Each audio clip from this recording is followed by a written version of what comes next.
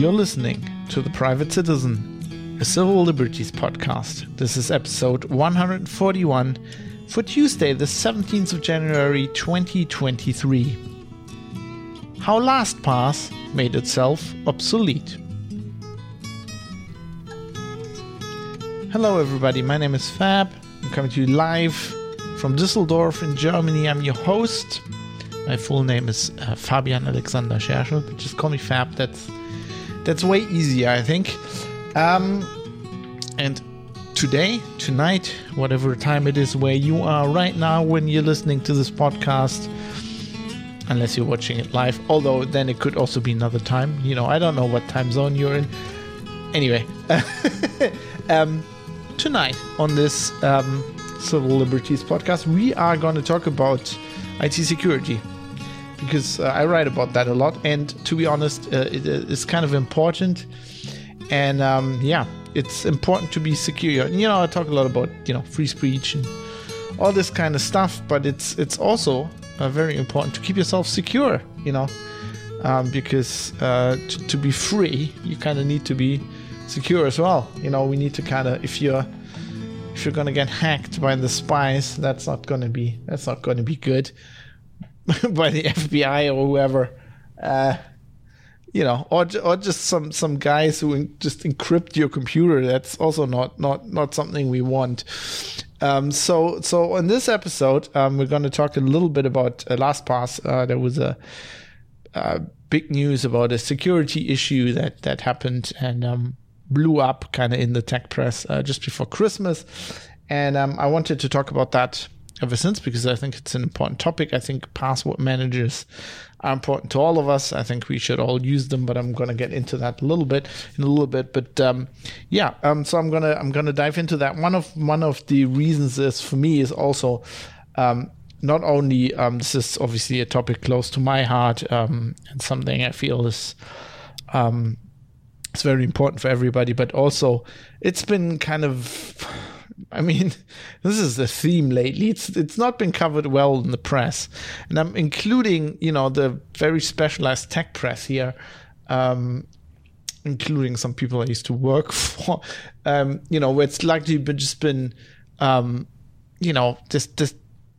been blow-by-blow accounts and all these stories, some of them quite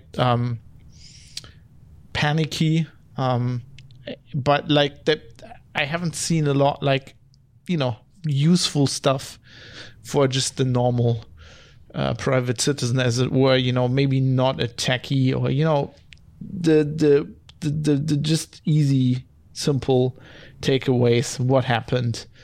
What you need to do now. I'm saying this, but of course, this probably will be another 1.5 2 hour episode.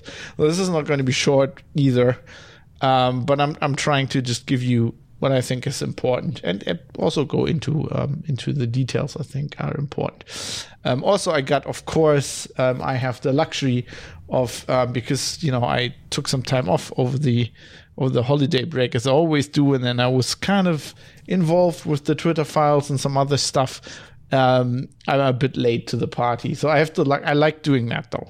This is kind of my thing. So I have the luxury to look over everything and think about it a little bit, and hopefully present everything you need to know on this topic.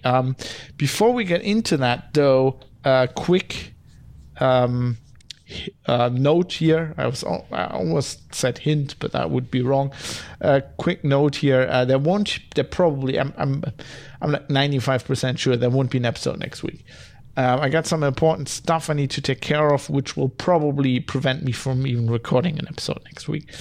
And I don't think I can maybe get a second episode in before that, but I don't think I'll be able to pre-record and release one next week. So just so you know. And as usual, if you go to privatecitizen.press, there'll be the show notes for this episode, including all the links, all the quotes I give, and links to the live recordings. I say that even though I live record this on Twitch, and then upload it to YouTube later. I haven't done that for the previous episode.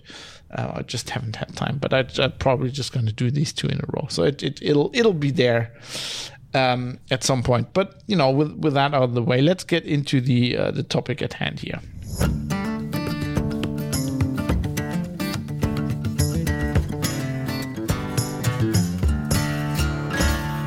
So before I want to talk about LastPass and what happened there, and why it's important, and why everybody who used LastPass in the past or is using it now needs to know, I want to preempt that by just telling you why you need to use a password manager.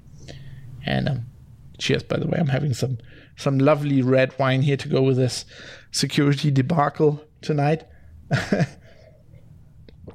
Yes, so before we get into all the trouble that happened, so if I just did that, right, if I just told you what was wrong at LastPass, you could get the impression that password managers are just not a good idea.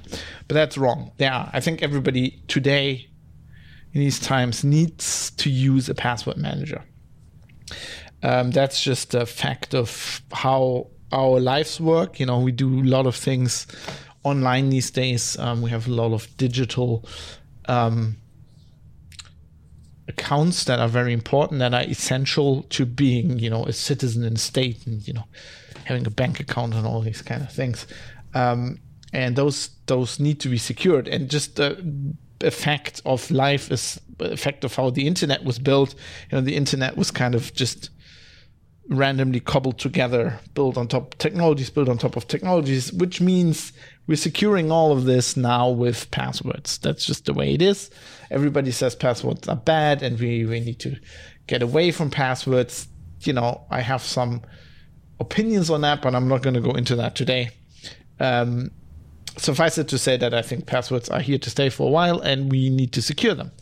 And the way to do that is with the password manager. Now, most of these password managers, you can use some that are offline or that you to store the data yourself. But, generally, if you use a password manager, that will mean it will store the actual data, the passwords, in an encrypted fashion in the cloud, which is not bad. That is in itself, some people say that is stupid and you shouldn't do that. But I think that is completely fine, and we have developed technologies to do this safely. The rest of the show, I'm going to talk about how not to do this safely. But before I get into that, I want to just reassure everybody that there are technologies to do this safely. You can use password managers offline and kind of synchronize it manually. But if you're not an insane nerd, right, this is not something that you can do. I think you have to be completely insane to do that. You can. It's not insane in a bad way per se. It's probably it can be more secure, but let's just assume we're talking about normal people here. I've done offline password management in the past, but I'm also a bit of an insane nerd. So, let's talk about normal people here, normal private citizens off the street. So we need to kind of,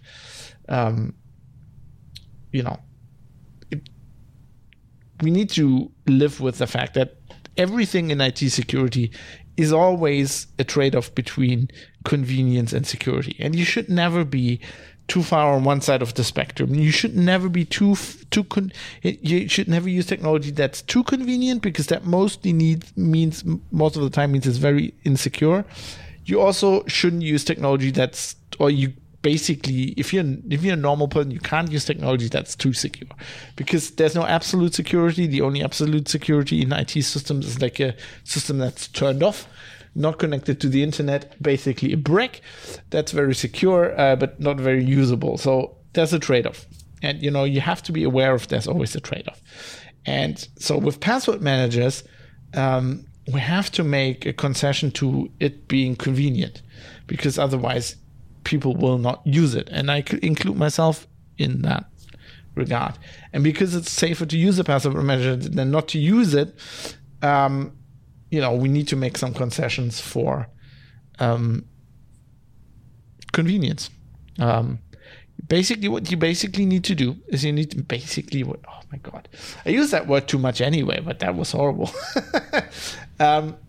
What you need to do is you need to think about what you're defending against and who you are defending against with your setup. And you also need to understand what password managers don't do and what they never defend against. And one of these things is local attacks. So a lot of people have this misconception that a password manager should defend yourself against local attacks, and protect against that. Whether it be running on your desktop or your phone or whatever. And that is just simply not what a password manager does. When an attacker is already in your system, all bets are off. It goes for phone as much as for a desktop, because it doesn't really matter at that point what the password manager does. If they're in your operating system, they can do key logging. Basically, they can see what you're typing on your keyboard or entering in your phone. And then, I talked about this in a previous episode on client side. Oh God, now I have to look this up. Luckily, the show notes have like these tags at the top, right? That's the security tag. So it was at some point under security. So I can just do some research here. Private Citizen Press.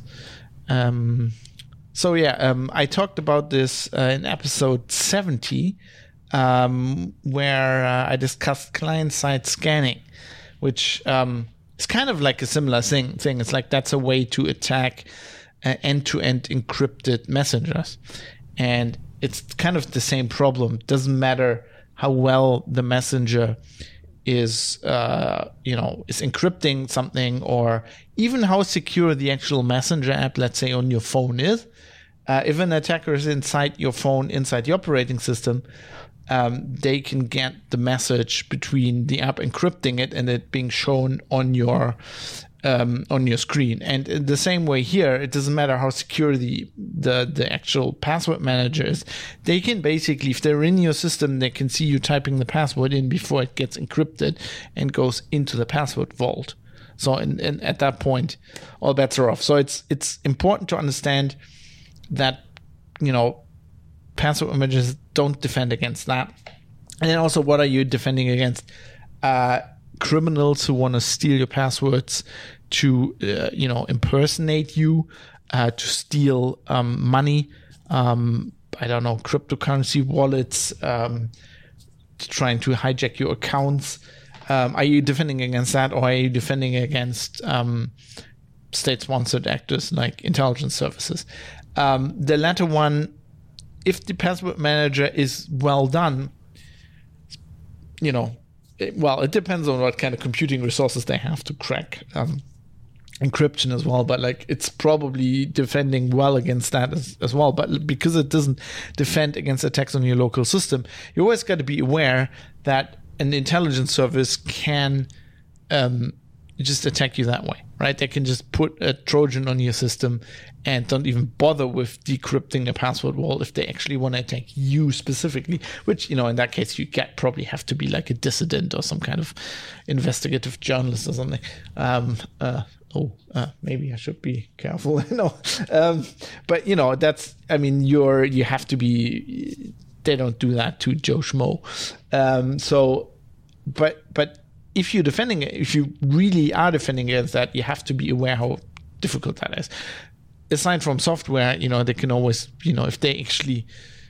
if an actual, let's say an intelligence service of the state where you live, they could always break into your flat and put a little, back in the day, they would take your keyboard apart, put something in there.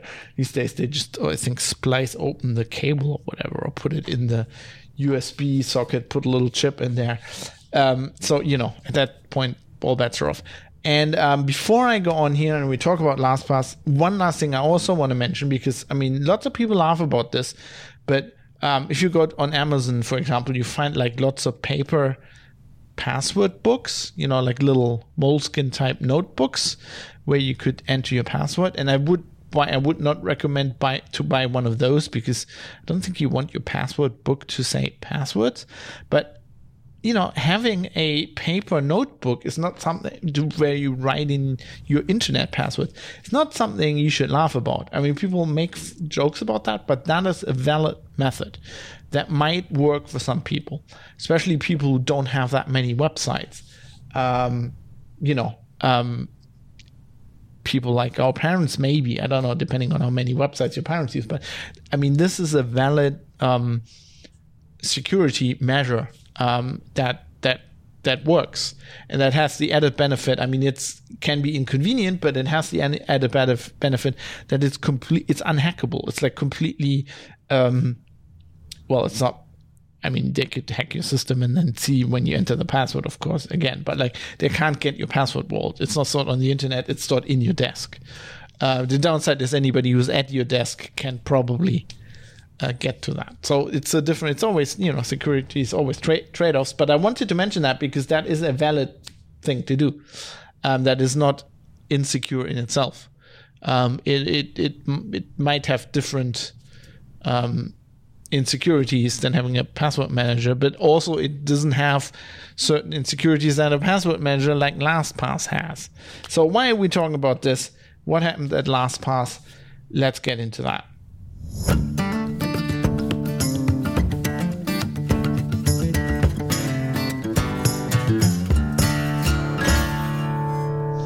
As Astros, he's commenting in Twitch chat. Of course, I'm broadcasting this live, as I mentioned, similar to the Triton 2 post-it note on the screen. Yeah. Although, that's a bit sloppy. The main problem with that is it's just sloppy. Having an actual book and thinking about this is kind of more like the post-it is, also a metaphor for being, having bad password hygiene, so to speak. I would more maybe put it in the same league as having a TAN list, which is still probably the most secure way to actually, do banking, this kind of banking. Having TAN is on a list, on a paper list, certainly more secure than getting SMS messages on your phone. These things have their uses. I just want to mention that. And of course, I also wanted to mention that, password managers are a good thing. I'm going to talk in depth about how one password manager fucked up, but that doesn't mean you shouldn't use them. On the contrary, you should use them. And at the end, I'm going to give some alternatives to LastPass that I think are good and usable. But first, let's go into how LastPass failed. What happened here? So LastPass is probably, I'm pretty sure it's the most popular password manager in the world, which makes it a huge target. So the fact that they've been breached and hacked a lot of times is really not surprising, because if you want to get a lot of passwords, LastPass is your number one port of call, which is why they have a big target on their back. And they have been breached over a dozen times since 2011, which was when the first documented breach was. I think product was released in 2008, as far as I can tell. But the most serious attacks happened last year, which is the ones we're going to talk about. So first, we had in August, we had a relatively benign sounding incident report, LastPass informing users of an issue. I'm reading from Wikipedia here, who has a good page on LastPass and these kind of breaches. So it says there on August 25th, 2022, LastPass published a blog post notifying customers that a third party gained unauthorized access to portions of their development environment, source code, and technical information through a single compromised developer account. Now, this was reported at the time, but at that moment, that's not good, especially for security relevant software, but it's also not the end of the world. At this point, nobody was guessing that users and certainly their passwords were affected. But what happened is that the data that got misappropriated in this breach led to a second attack. And this is the bad one. This was first publicized in November by LastPass. And then shortly before Christmas, we got details. Some people were saying that they released this before Christmas on purpose, so as kind of to fly under the radar. I don't think that was the case because, as you saw, it was still widely reported and there was big panic about this. It just looks like if you look at the previous hacks and when they happened and then when they released a statement and then they released more details, they have a timeline. There's kind of like an interval of a few weeks that always happens where I guess, they have probably external companies who do this kind of investigation into these hacks. And as you should do, as you should have as a big company, especially one that is security, sensitive, that does security sensitive software like LastPass. So I don't think at this point, I don't think that was malicious. But anyway, so shortly before Christmas, they informed everybody, the press, users that wrote a blog post. Wikipedia again says in November, LastPass published updates on the security breach and stated that some customer data was accessed by a third party. LastPass assured users that passwords stored with the service were still secure, as encryption and decryption of passwords takes place on the user's device. This wasn't the full story, though. In December, LastPass reported that the attacker obtained a backup of customer data and the customer vault data, the password databases, by using some of the information obtained in the August breach. The customer data included customers' names, billing addresses, phone numbers, email addresses, IP addresses, and partial credit card numbers. The vault data included for each breached user unencrypted website URLs and site names, and encrypted usernames, passwords, and form data for those sites. So when they talk about credit card numbers, they don't talk about those from the vault, right? Because some people have that in the LastPass vault. They talk about, from the billing data, like LastPass's billing data.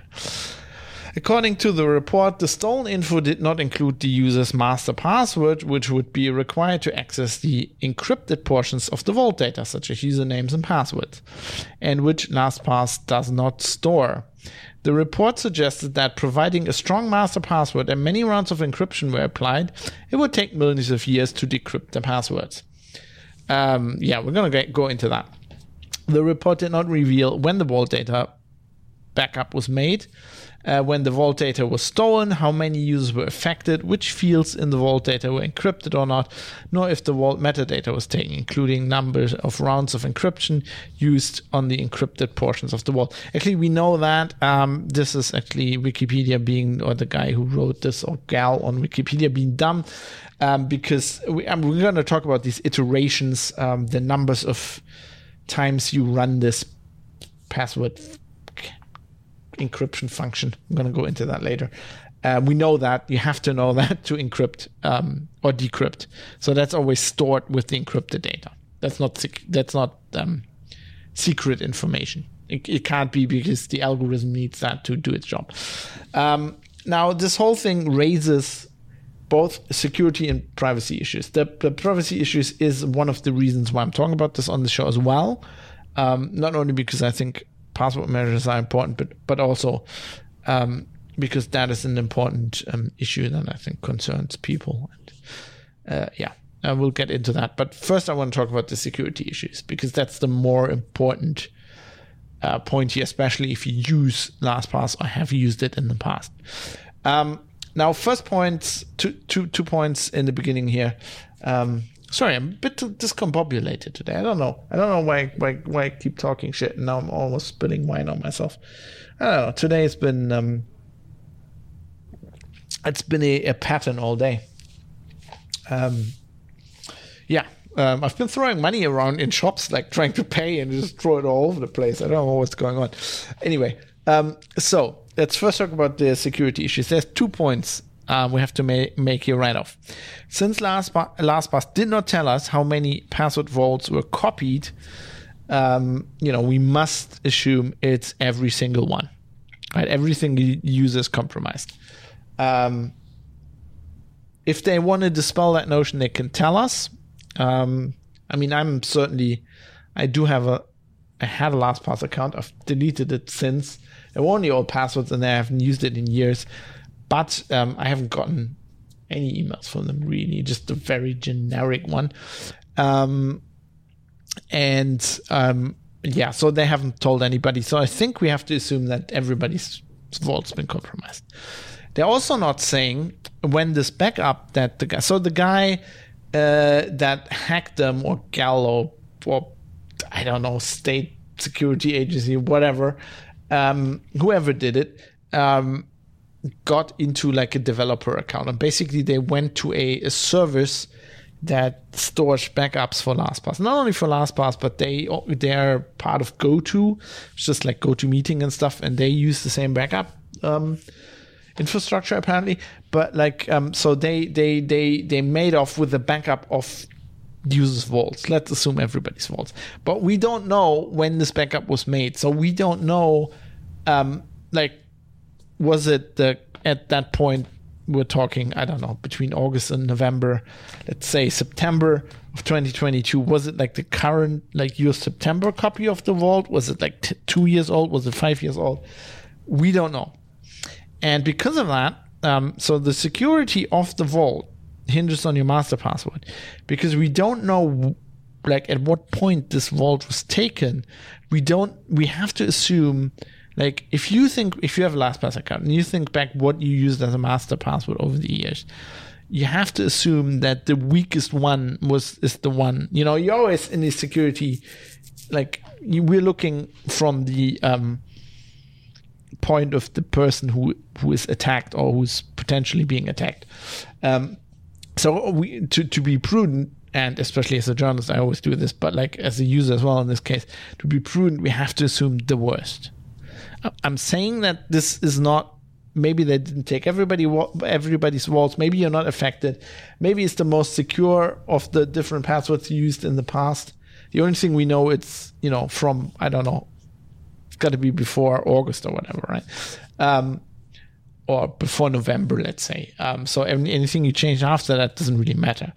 If you change it to a more secure password once you heard of the hack, that doesn't really matter. So we have to assume that, just assume the worst. So if you're not affected, it's not your vault, it's a secure password, well, you just count yourself lucky. But we'll have to assume that if you use LastPass at some point, you're affected, and that they may have gotten the copy of the vault with the weakest password you ever used. Now,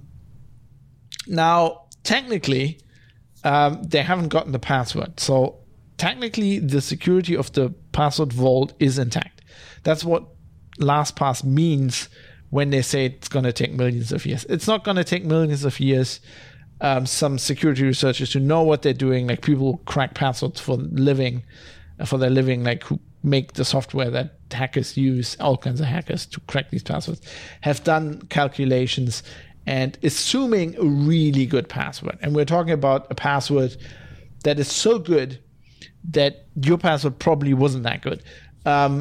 Assuming that, and assuming the best possible levels of security, I'm going to get into that in a little bit, what I mean by that, but assuming the best case scenario on the side of LastPass and your account, and assuming somebody does a serious effort and has several hundred GPUs at their disposal, it's probably in the 200, 300 years range, right?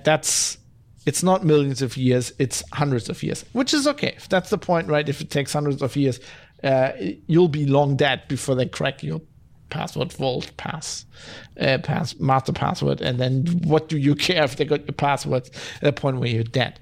But I'm going to get into some factors that make this a lot worse in a bit. But so technically what happened here is what a password vault protects against, right? A password manager is a program where you enter your passwords for your websites. And as I said, it doesn't protect against your system being hacked. What it protects against, it stores an encrypted database of these passwords in the cloud at some provider service. And it protects against this provider getting hacked and a hacker running off with that encrypted database, which is what we have here, which is the worst case scenario for a password manager, aside from they made a programming mistake and your software, your data wasn't actually encrypted and they got it all in plain text, which should never happen, really. So leaving that absolute catastrophe aside, this is like the second worst scenario, but it's one that the password manager protects against. The problem we have here is that LastPass did that, but they made some, over the years, they made some procedural mistakes in how they do that, like how they, stepped up their security, and that presents serious issues for people who use LastPass. Because basically what they didn't do was upgrade this process. Because over the last, 10 years, or, ever since 2008, when LastPass first came out, we made advances. Like the people cracking passwords made advances, the biggest one being using GPUs, right, to crack passwords. So in the very early days, you just hashed the password, and that was enough. And then people invented rainbow tables, which is you basically what you do is you pre-compute all the hashes. You go through a list of all possible passwords that you can think about. You pre-compute all the hashes. I mean, hashing works, and you have a password. You hash that, you get a hash. And you can do it one way, but not the other. So with the hash, you can't get back to the password. But what you can do is you can hash all the passwords in the world and write down the hashes for that. And once you've done that work once and you've published that list, which is called a rainbow table, you can go back, look at a hash and say, oh, that's that password. So if a database like this leaks and you get lots of password hashes, you can figure out the actual passwords from that pre-computed list. Now, people invented technology against that, salting, all this kind of stuff. So that's not usable anymore. So we defeated that. But then people came up with, hey, we can, instead of CPUs, we can use GPUs, which can do parallel computing really fast. And then we can brute force passwords. And this is not something that was done when LastPass was invented. So they did some steps to mitigate that, but basically what you have to do is if you don't do a password manager, you can't just make a password manager and then sell it and be happy and do another project. You have to keep that software updated, or somebody has to, with the state of the art of the people cracking the passwords, right? And that's what LastPass didn't do. But before we get into that, let's have a little aside here at this point. And I'm going to explain very quickly, so just so people who are not into this or not nerdy or not IT security nerds can understand what I'm talking about here going forward. So I'm going to do a very quick high-level overview, generally how a password manager works, right? So a password manager wants to encrypt some data, your passwords, the URLs of the page you're logging in, a credit card number, whatever. And it wants to do that on your local computer before storing whatever is encrypted, like the resulting blob of data, in the cloud. And it wants to do that locally because you do that with an encryption key, right? You use an encryption algorithm, in this case, something called AES, which is based on a cipher called Rheindal, which everybody uses for this kind of thing, which is very secure. We pounded on this for decades. We know it's good. To do that, you need a key. You feed that into the algorithm. You feed the data into the algorithm. You get a blob of data that looks like pseudo-random noise that you can just store in the cloud. Like for a long time, I had a local password manager that just generated this blob on my computer, and then I just stored the blob in Dropbox. Because I didn't care. Like even when I figured out who was Condoleezza Rice was on the board of Dropbox, I don't know. Donald Trump could have run Dropbox. I don't care, because I just stored a blob of pseudo-random data there that nobody can ever decrypt. without that key. Now, the problem that password managers have is you could just use an encryption key, but you can't store that. You can't store that key safely, right?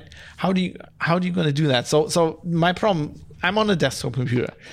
I have a password manager here. Let's say we don't use a password, a master password. We just use an encryption key, and I enter that. Like I have that stored as a file on my computer, which is a problem in itself. But let's just assume that for the moment, and I enter that into the password manager to unlock it, to open it, to put new passwords in, to read out passwords. Okay, that kind of works. But now I want to also use the same passwords. I want to synchronize it with my phone, which is what password managers do. They're available everywhere.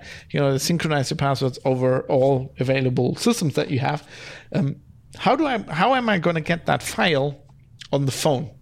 Right, these days where nobody plugs their phone into the computer and uses, I don't know, back in the day on Android I could just mount the file system, or on iOS I'd have to use iTunes, and you don't want to synchronize that file around, because if you lose that file, anybody can decrypt that password vault. So what people came up with, basically, because you can't store storing the encryption key with the password vault, that blob of data would be like having a locked box with your valuables in it and then storing the key next to it, right? Anybody who has the box, has the key, can just open the box. So you can't store that key. So people came up with an ingenious idea, which is called a key derivation function. The most famous one is the password-based key derivation function, and PBKDF, we use PBKDF2, or LastPass uses, almost all password managers use it. You can use other functions that are better, whatever. Let's not get into that. But a key derivation function, what it does, it takes a password. You have one password, the password for your password manager that you have to remember. It takes that password and it creates an AES key and uses that to encrypt and decrypt your data. And it never stores that key because it doesn't have to. You have a little a program or a piece of JavaScript running in your browser that when you want to open your password vault on the website or in the app on your computer or on your phone, you enter your password, and it uses this key derivation function to generate the encryption key on the fly in RAM and uses that to unlock. It doesn't save that anywhere. And that's how password managers works. That's the underlying, innovation under password managers of password managers that kind of sync your passwords everywhere. And that's the promise, that you just have to remember that one password. And that is ingenious, and it works really well. And that system in itself works really well, and the encryption works really well. AES encryption, we've solved that. We've worked that out. We know how to do that securely. And LastPass did all that, but what they didn't do is this general principle of taking your master password, creating an encryption key, encrypting or decrypting your password vault, right? Just fetching that encrypted data from the cloud, encrypting, decrypting it locally. They did all of that, but you kind of have, as I said before, you kind of have to keep that up to date with current developments.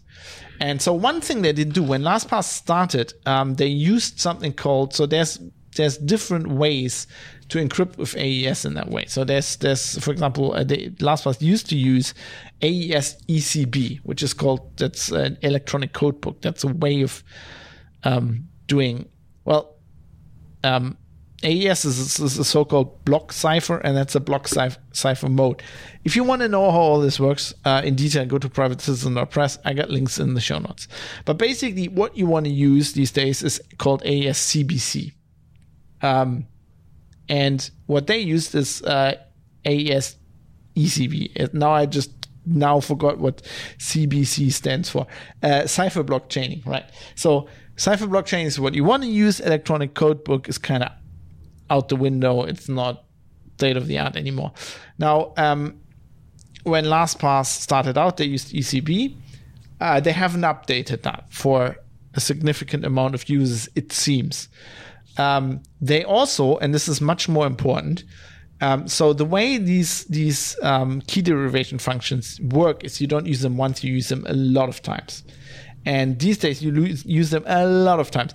When LastPass started, they used PBKDF2 once, which was kind of the way to do it back then. That was considered secure. At some point they upped that to 500 times, 5,000 times. Now they use it like 100,000 times roughly. And that's even not considered secure anymore. And this is because of GPUs. Because basically you have to crank up that number. You have to, because basically you're doing it one way, let's say 500 times, which uses some computational resources. To do it backwards, to crank it, takes a lot more time. So you just do it 500 times, which on your computer just takes a few milliseconds. And then to undo it will take, instead of 20 seconds, we're now, when you do it once, we're now talking, I don't know, a few weeks. And then if you do it 5,000 times, we're talking, a few months or a year maybe. And then now if you do it 100,000 times, we get to the 200 years number. And you can even do it 1,000,000 times, and then we're in a territory where, you probably can't really crack it anymore. So what LastPass didn't do is when they themselves, for new users, upped this number, and said, okay, so now we have to do it 500 times. We have to do this process 5,000 times. They apparently didn't up it for existing users. And one thing they also didn't do apparently was, they, over the years, at the beginning, they enforced the rule that your password had to have 8 characters. And then they realized, well, for a for website password, for any password, that's too short. But there's a difference between having a website password and having a master password for your password world where all your passwords are in. So they started enforcing, or they said they were starting to enforce longer passwords, but apparently they never did this, especially for existing users. So I checked this. So I did, before I deleted it, I did have a LastPass vault. So earlier this week, I did some checking. And I don't know when I started using LastPass. I haven't used it for years. But I still had that vault. I didn't delete it because there weren't any, all of these passwords, I'm pretty sure, except maybe 2 or 3 that really aren't important. And ones for websites that don't exist anymore, I've changed over the years. So it wasn't really that important to me. But so I had an old LastPass account that had been around for years. I don't know. I didn't start using LastPass in 2008. I'm pretty sure. Maybe 2012 or something. I don't know. Can't remember. But my iterations were set to 1. Which means if they copied my LastPass vault and you were gonna crack this on even a machine with, I don't know. I don't even know if you need 100 GPUs for this. You can kind of crack this in seconds. At least on one of these state-of-the-art 100 GPU machines. You could crack my master password no matter how long it is, basically in seconds. Best case scenario, maybe a few days or weeks. So my LastPass is owned. And also I checked with the tool. Steve Gibson talked about this on Security Now episode 904, 905, and in 905 he has the listeners of Security Now. One listener built a tool. You can dump some stuff from LastPass. You log into your LastPass account, you dump some stuff from the web browser developer console, and then basically the blob of your password vault, and then you can check the encryption, and pretty much I think about 98% of my vault was encrypted with ECB, so the old encryption, which has some flaws. For example, I mean, read up on it on Wikipedia. All the details are in private citizen.press. Doesn't really matter. I mean, you can tell like that if you reuse a password on certain sites, you can tell that it's the same password. You can't do that with CBC. But that's really not that important. Like the iteration thing is worse because much worse because that means basically the protection of my vault that LastPass stored wasn't there. Like I might have had a blank password, kind of the same effect. I don't know why. I don't think my LastPass account was that old that I signed up when that was still the default. I don't know if like the NSA bit was set and somebody said, let's set that to 1. The thing is you can just set that, right? Like even if it was at a different, more protected setting, if somebody, I certainly didn't do it, would have set that to 1, then, the next time I entered my password, it like basically regenerates that key. It re-encrypts the vault with like a weak key. And in another matter, if you had set that higher, then like the next time it encrypted, it would have done that more securely. So basically what this whole thing looks like is LastPass was, by all accounts, it was developed by, I think, a pretty cool programmer who started it in the beginning. It was sensible software, and many security experts recommended it for a long time. And I think what happened is they had some state-of-the-art technology and they just didn't keep up with it, right? They neglected to update the security, especially, new users signed up and they had new security guidelines, right? More key derivation iterations, maybe different password strength they enforced. They switched to another AES mode. But if you were an existing user, it seems like they didn't upgrade your account security, which is dumb. That is like incredibly dumb. And it really is unexcusable. So the result is that, I don't know if you don't know this. I mean, you could check this, but like if you don't know, or you've deleted your LastPass account, but you don't know if like your vault wasn't in the backup, right? You can't be sure at that point what these settings were, and especially if your password didn't have enough entropy, i.e., wasn't too long enough or complicated enough, this means that probably somebody has your LastPass vault right now and can crack it if they want to. And because this iteration number, as I explained earlier, is kind of not encrypted, it's public, it has to be, because the algorithm has to know how many iterations it needs to do to encrypt or decrypt correctly. They can just, whoever has these vaults will probably start with the vaults that have the iteration set to 1, because that would be like trivial to crack that, right? So people like me are just owned. I mean, I'm not, because I've changed all these passwords years ago, but still, right? This is a problem. And basically, what LastPass didn't do was pay attention, right? They knew that new technology came on the scene, the ability to use GPUs to crack passwords. I also have a link about that in the show notes. If you want to read about that, privatecitizen.press, episode 141. And, they knew that because they updated the settings for some users, but not all of them. And that is the real problem. So the real problem here isn't really the security of, the kind of the architecture in itself. They didn't have like a massive flaw or like an oversight or anything like that. Basically, they had a good system and they just neglected to keep it up to date, which you have to do when you do software like this. And then on top of that, they also did another mistake, which I also want to talk about, which is basically, which caused a pretty significant privacy issue, which I think also we shouldn't neglect. So I kind of want to talk about that next.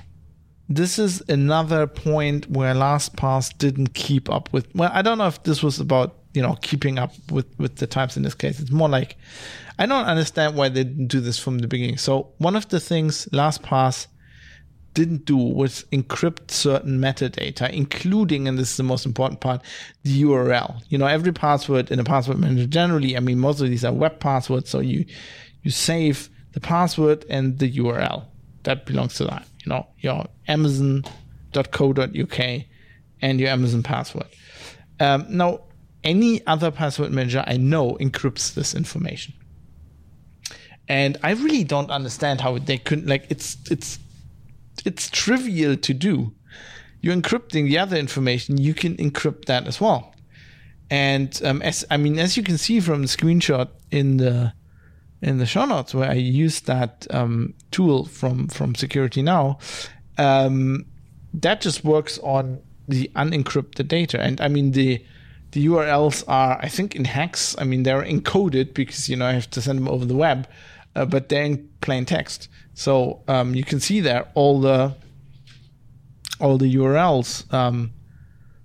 You can't see the passwords, but you can see the URLs. Now, that is huge, because that means that anybody who has these vaults can build a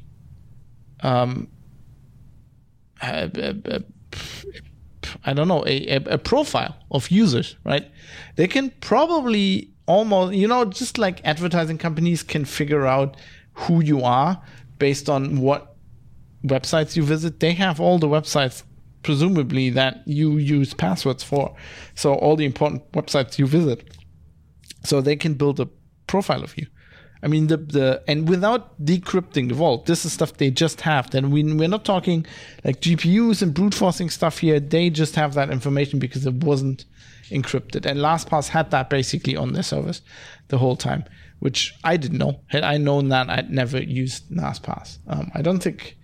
It wasn't public since at least 2017. I just never realized that. So this was a problem that LastPass knew about and did nothing about. They knew because it's their,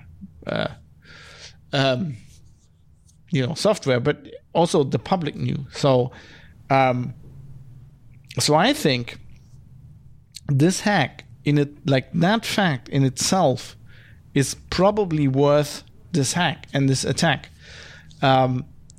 Even for somebody like an intelligence service or a state actor, if they got all the LastPass vaults, they have data on millions of users now on the websites they visit, and that in itself is extremely valuable. It is incredibly handy if you have the vault and you want to crack some of these passwords to figure out who you want to crack. Because, if you're hunting for crypto wallets, and you can see there's a Coinbase URL in there, right? And if you then see that the iterations were set to 1 as well, like on my vault, then, Bob's your uncle, you're in there, you've got some cryptocurrency. And apparently there's already a class action lawsuit against LastPass, and the guy who started it actually says he lost some cryptocurrency because of this. I don't know how true that is, but it's conceivable. And this is just, it makes me paranoid. And I've talked about this with some people on the internet over the last few days, and I've always been somewhat paranoid. And then I started, doing IT security research, and I realized, I got even more paranoid. And I never really trusted tech companies. I don't trust any companies, but I never specifically, I'm not like one of these tech guys, techie dudes who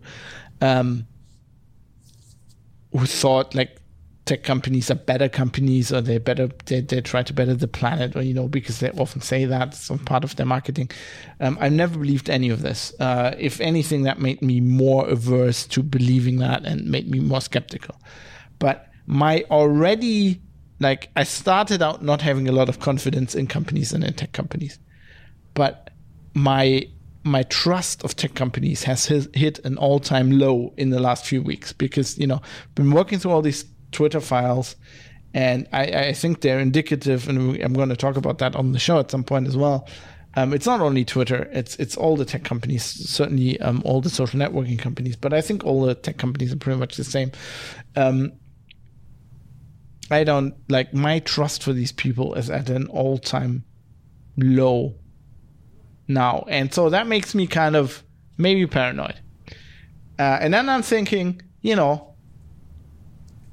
if some intelligence service or like some, as some of them, especially in the US, FBI, brand themselves, law enforcement agencies, if they figured out that LastPass wasn't encrypting this data, I think they would have probably tried to keep it that way, right? Because even aside from this this hack and this attack and these vaults getting out, we now know, and we've apparently known since 2017, except I wasn't paying attention, that any intelligence service, any law enforcement agency in the US that would have subpoenaed LastPass for some data would have known what websites any LastPass user visited. And yeah, in itself, I mean, lots of people have that information, right? My ISP has that information, although that's getting less, with HTTPS and DNS starting to be secured. But, advertising agencies have this information. So that in itself, that is not like such a bombshell. But to me, it's just like a huge breach of trust when we're talking about a company that prides itself on respecting the security and the privacy of its users, which somebody who runs a password manager does. Like that's what their whole marketing was based upon. We are secure. We don't even know. We can't decrypt your passwords. We're not giving that to law enforcement because we can't. All of that, and then they don't encrypt metadata like this, which would have been trivial. It would have been trivial to encrypt this, and that kind of makes me think. I'm like, and together with I don't know, because I can't remember, and I have no way. I tried to check. I have no way. Sadly, I deleted my LastPass account because I'm an idiot. Before it occurred to me to figure out how old my account was, and I tried to look in my email archives, and I can't really figure this out. So, but together with like the paranoia that I should have joined LastPass at least when their like iteration were at 500. Per default, and mine are set to 1. Now I'm getting this paranoia. Did somebody at one point set these to 1 to get to be able to get my passwords more easily, or to degrade my either? Probably not, but these days, I don't know. I just think that is just unexcusable. And leaving all that aside, never implementing that as a password manager, like never, I would say going that extra step, but it's not even going that extra step because every other password manager, as far as I know, does this. Like, I didn't know this, and it didn't even occur to me to check, because otherwise I would have found this information, which has been public since at least 2017. It links in the show notes, Private Citizen Press. It didn't even occur to me that a password manager would not encrypt that information. Like that's idiotic. That's like designing a car without brakes. And we don't need any brakes. At some point you're gonna run into something, and then you're gonna stop sooner or later, right? It's like, what the hell? Yeah. So with all that out of the way, you probably, if you're still using LastPass, you want an alternative. So let's quickly talk about, where you can go to, and who you can, use to better take care of your passwords.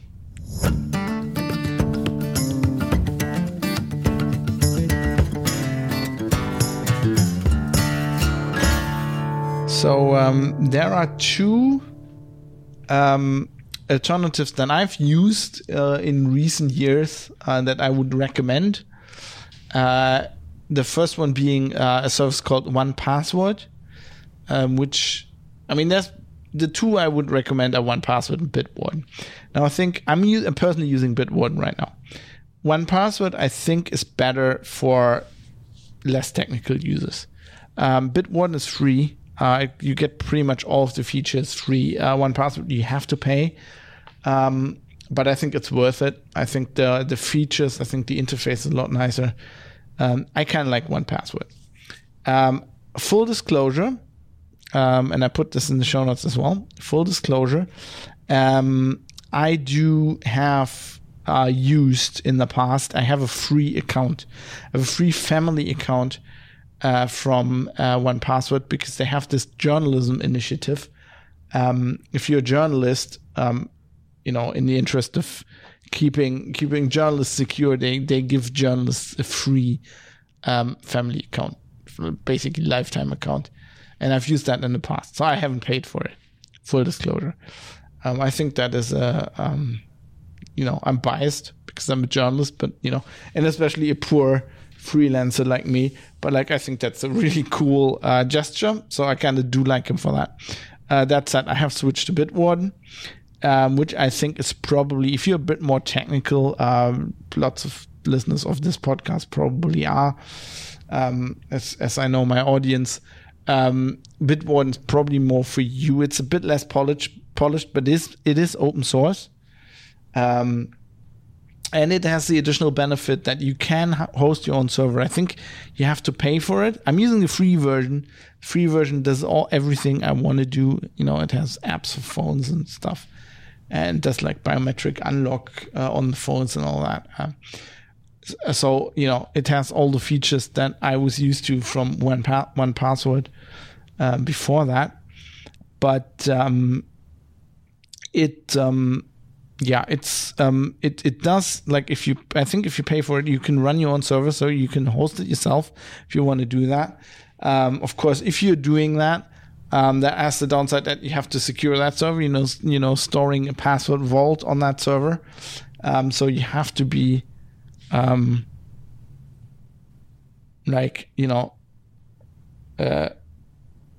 you have to recognize that.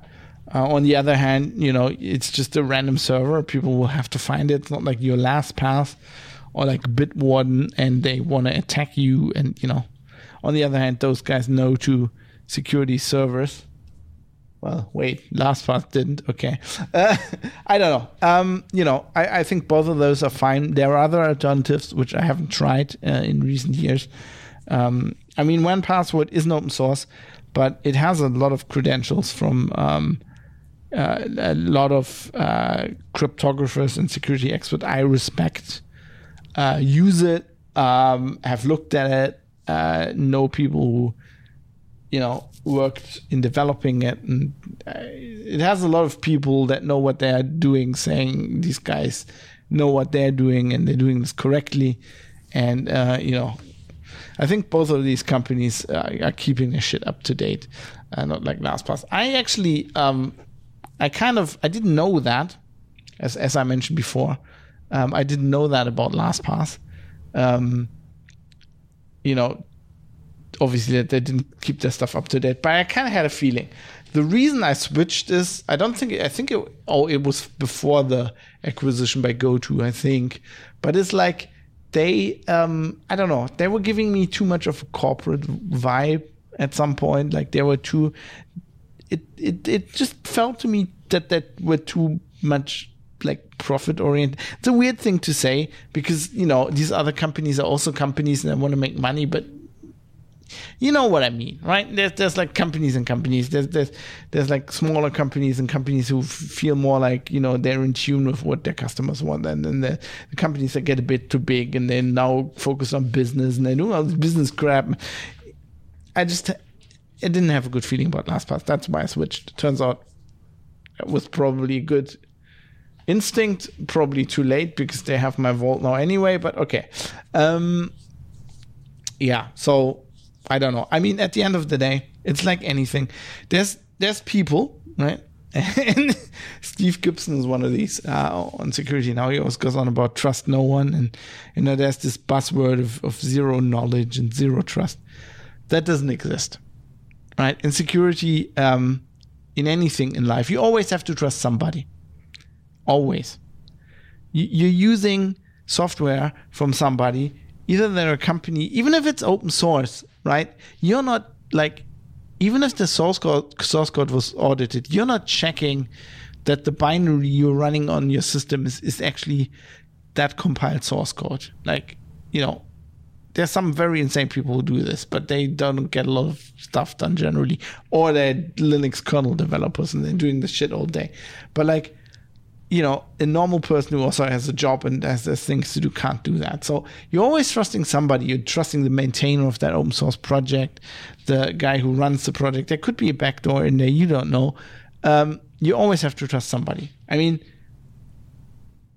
you're running Windows, you're trusting Microsoft. You're running iOS, you're trusting Apple. They could put a backdoor in there and then all bets are off anyway, as I said at the beginning of the show.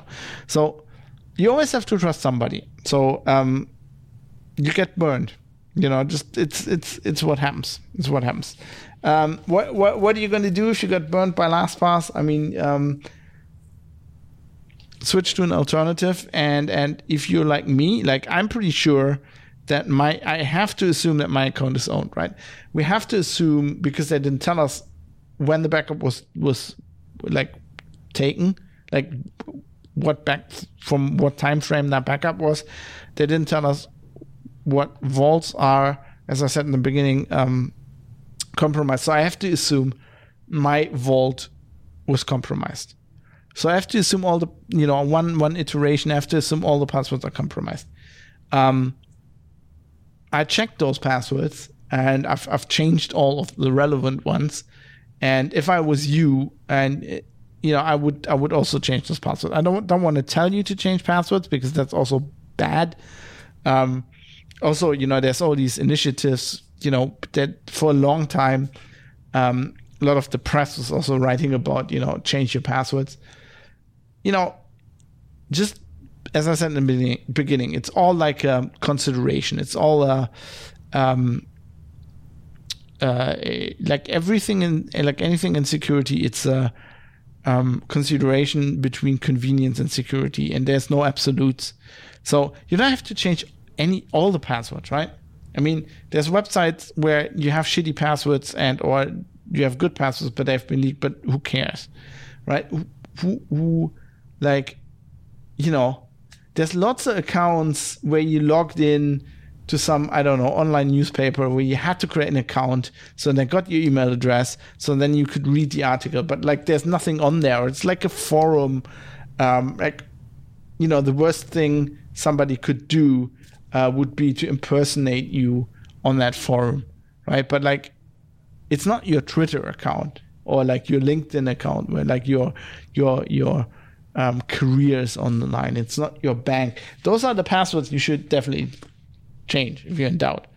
But yeah, so like everything, you have to kind of have a judgment call there. But I would say assume the worst always, right? And then think, how important are these passwords? What am I defending against? Now, whatever password manager you use, if you continue LastPass, doesn't matter. Any other, I wouldn't recommend that, but whatever password manager you use, the idea of a password manager is that you have one password that you remember. That's why the one password is called one password. And then all the other ones you can just generate in the password manager, make them really long, make them secure. And then hopefully I don't have to change them that often. Make them random in the password manager. That's the very idea. But that whole idea depends on that password, the main master password that creates the key that encrypts everything. That has to be secure. Now, just some quick tips in case you're switching a password manager anyway. You might want to, especially, if you had the LastPass, don't reuse that LastPass master password. Take a new one. If you do that, pick a new one. how are you going to make that secure? Now, the rule of thumb is the longer the better. Make it a passphrase, a really long phrase, whatever. You probably want to remember that. I mean, there's some people who just write that down and have that written down and carry that with them in their wallet or whatever. That is also a valid thing to do. I create a very long sentence that I modify a bit. You can modify stuff based on, basically how your brain works. In reality, the best defense would be entropy. So the more randomness in the password, the better. So it doesn't really have to be that long if it's really random. I don't know, if it's 20 completely random characters, that is uncrackable pretty much. As far as we know, it doesn't matter what problems LastPass had, that is almost uncrackable. The problem that we have with these vaults and the passwords, and aside from all the iterations, is that most passwords aren't just that strong. But nobody can remember, very few people can remember 20 completely random characters. So, the workaround is just make it long. Make it 80 characters. Make it a sentence. Make it 80 characters. Make it 100 characters. And then, of course, the way people crack this is they use, they used to use dictionary stuff. They use language patterns, how likely are certain words. They probably these days use machine learning algorithm or whatever that are trained on song lyrics or whatever people use. Passages from books, slogans, whatever.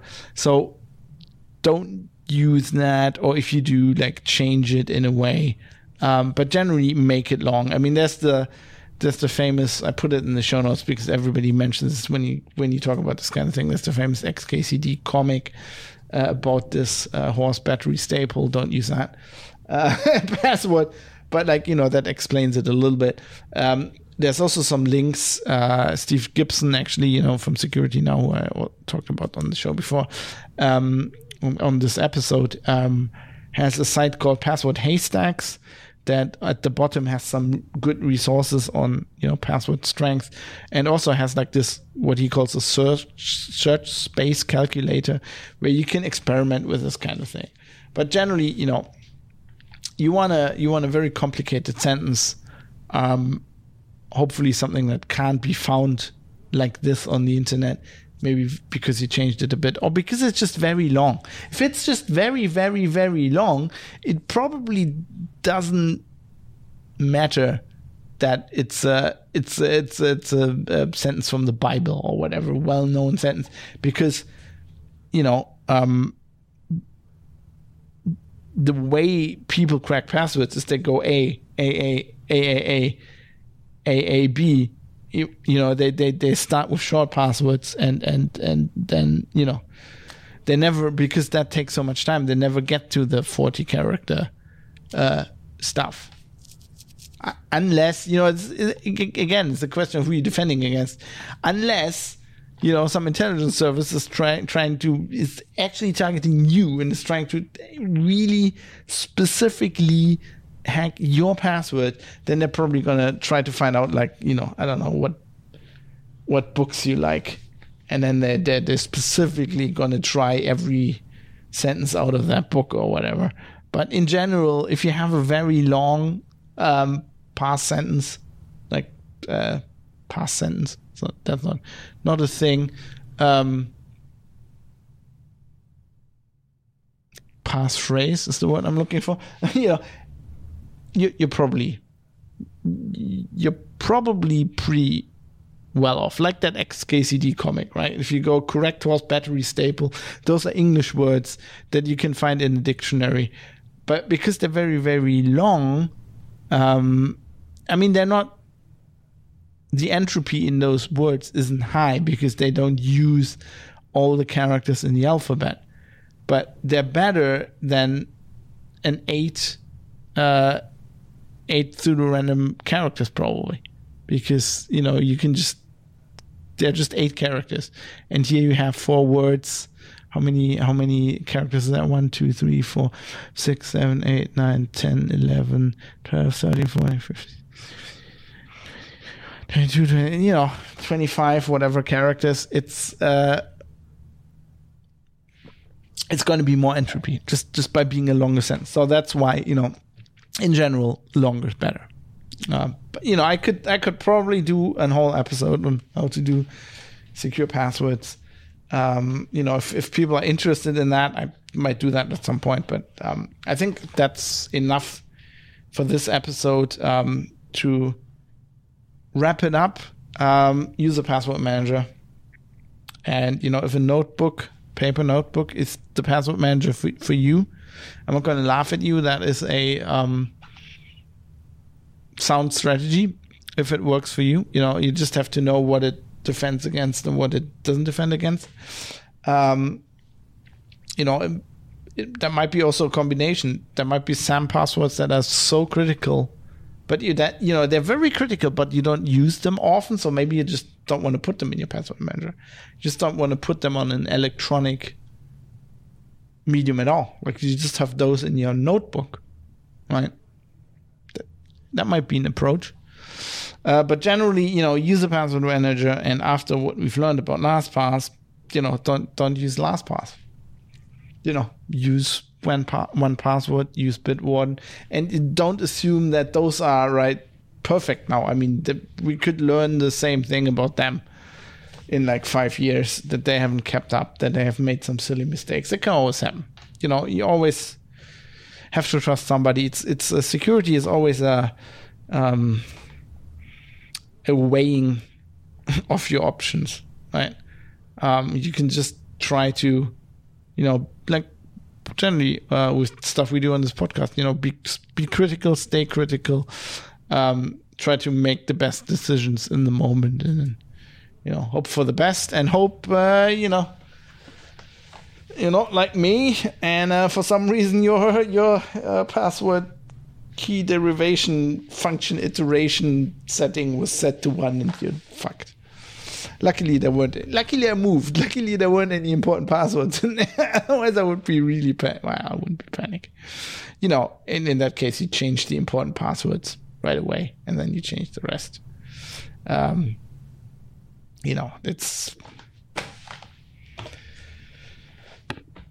It's what it is, I guess. So if you have some input on this, if you want an episode on password strength, if you want anything else, let me know. You can do that by writing to the feedback email address. I'm going to tell you what that is right now.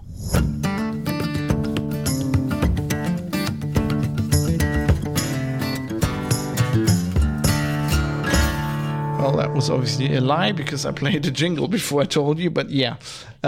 If you go to privatecitizen.press, there's a producer feedback section in the show notes. There's a contact link at the top of the page, and there's ways to contact me, many ways, and I would appreciate very much if you do so, because it's kind of important to me. I do this show for you, and so if you tell me I do this. I'm one of the few journalists that are still out there that work for their audience.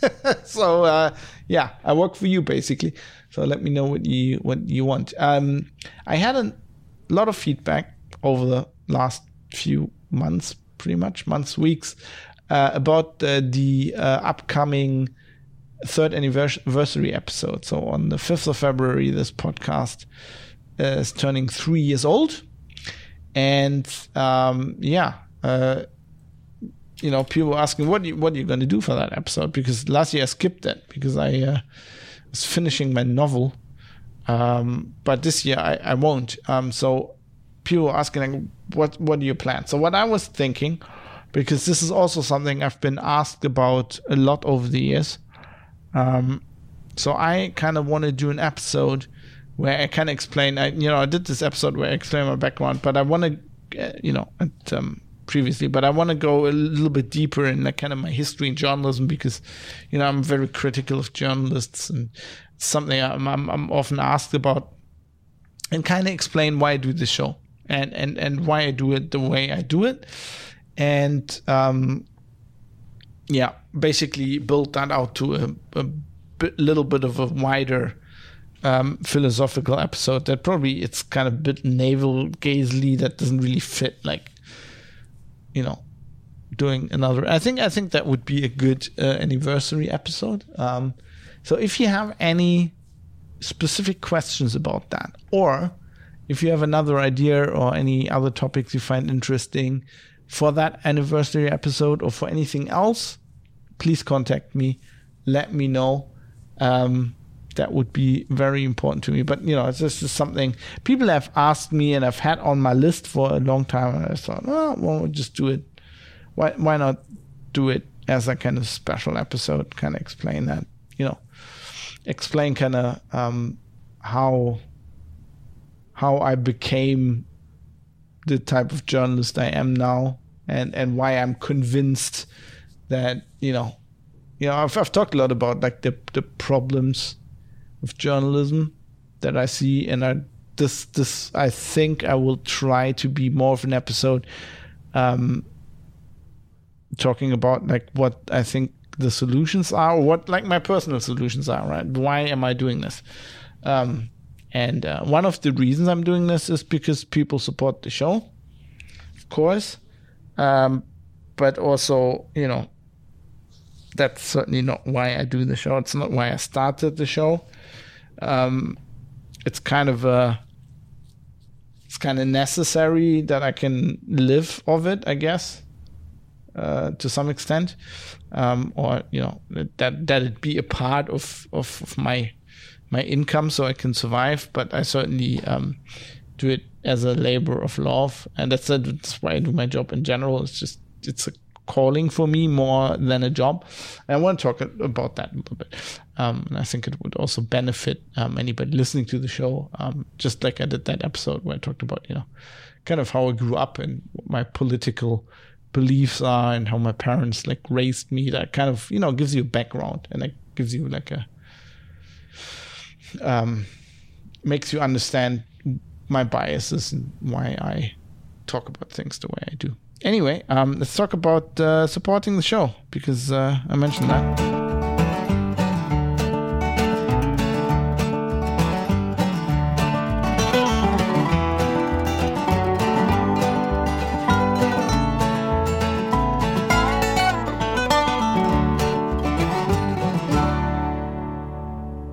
So as I said, I don't do the show specifically to get paid. Otherwise I wouldn't do like a listener supporter show probably. But it's still something I can need to survive. So if you want to support the show, privatecitizen.press, the details are on there. Basically, I have a Patreon. That's how you can support the show best. That's what kind of helps me out. Of course, you get it for free. It's a value for value model. You decide what value you derive from it. But I would like to thank the people that support me in doing this kind of thing. So, here are my Patreon supporters, my showrunners, Sir Galtaran. I feel like I have to salute because he's a Sir.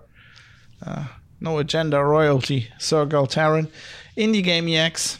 It's my other showrunner. And we have executive producers Butterbeans. It's a good name. I just love that name, Butterbeans. Jaroslav Lichtblau, Rizal, and Sandman616. And then we have the supervising producers, a 1i11g. Name trips me up every time. It's probably why they picked that name. Avis, Bennett Beata, Dave, IKN, Jackie Plays, Jonathan, that trips me up every time as well because I'm in English mode, but Jonathan M. Hitai, he's originally from Germany, so to do that justice. Crunkle, Michael Mullen Jensen, which trips everybody up because it's half Irish, half Danish. That shouldn't be allowed as a name, really. And Robert Forster. And then the producers, this is like one of these modern TV shows where they have more. It's like, was it that Game of Thrones, House of the Dragon? I noticed this. And I think the Lord of the Rings show almost was even worse. They have like more producers than actors. Well, here we just have one guy in front of the mic and a ton of producers, but I'm kind of happy because, pay some of my bills. So thanks to my producers as well, Andrew Davidson, Astral C, Cam, Captain Eckhead, David Potter, Dirk Didi, Florian Pigorsch, Joe Poser, the German English, this trips me up every time, Michael Small, Mika, Mr. Amish, Rick Bragg, and RJ Tracy. By the way, the German English, I say that because of the way these are ordered. That's Patreon. I just get it out that way. Some of this is alphabetic, but like the other stuff isn't. So I think the showrunners aren't. I don't know. Blame Patreon. It's just not my fault. And then also the associate producers, Barry Williams, D, Jonathan Johanssonen, Kai CS, Ricky M, Steve O's, and Vlad. So thanks to all of you. I appreciate it very much. Thanks for the support. You keep, that's why you're producers. You're keeping the show running. Of course, everybody's a producer. Also, the people writing in and providing feedback. But I kind of needed some titles, so I thought I'll steal those from Hollywood.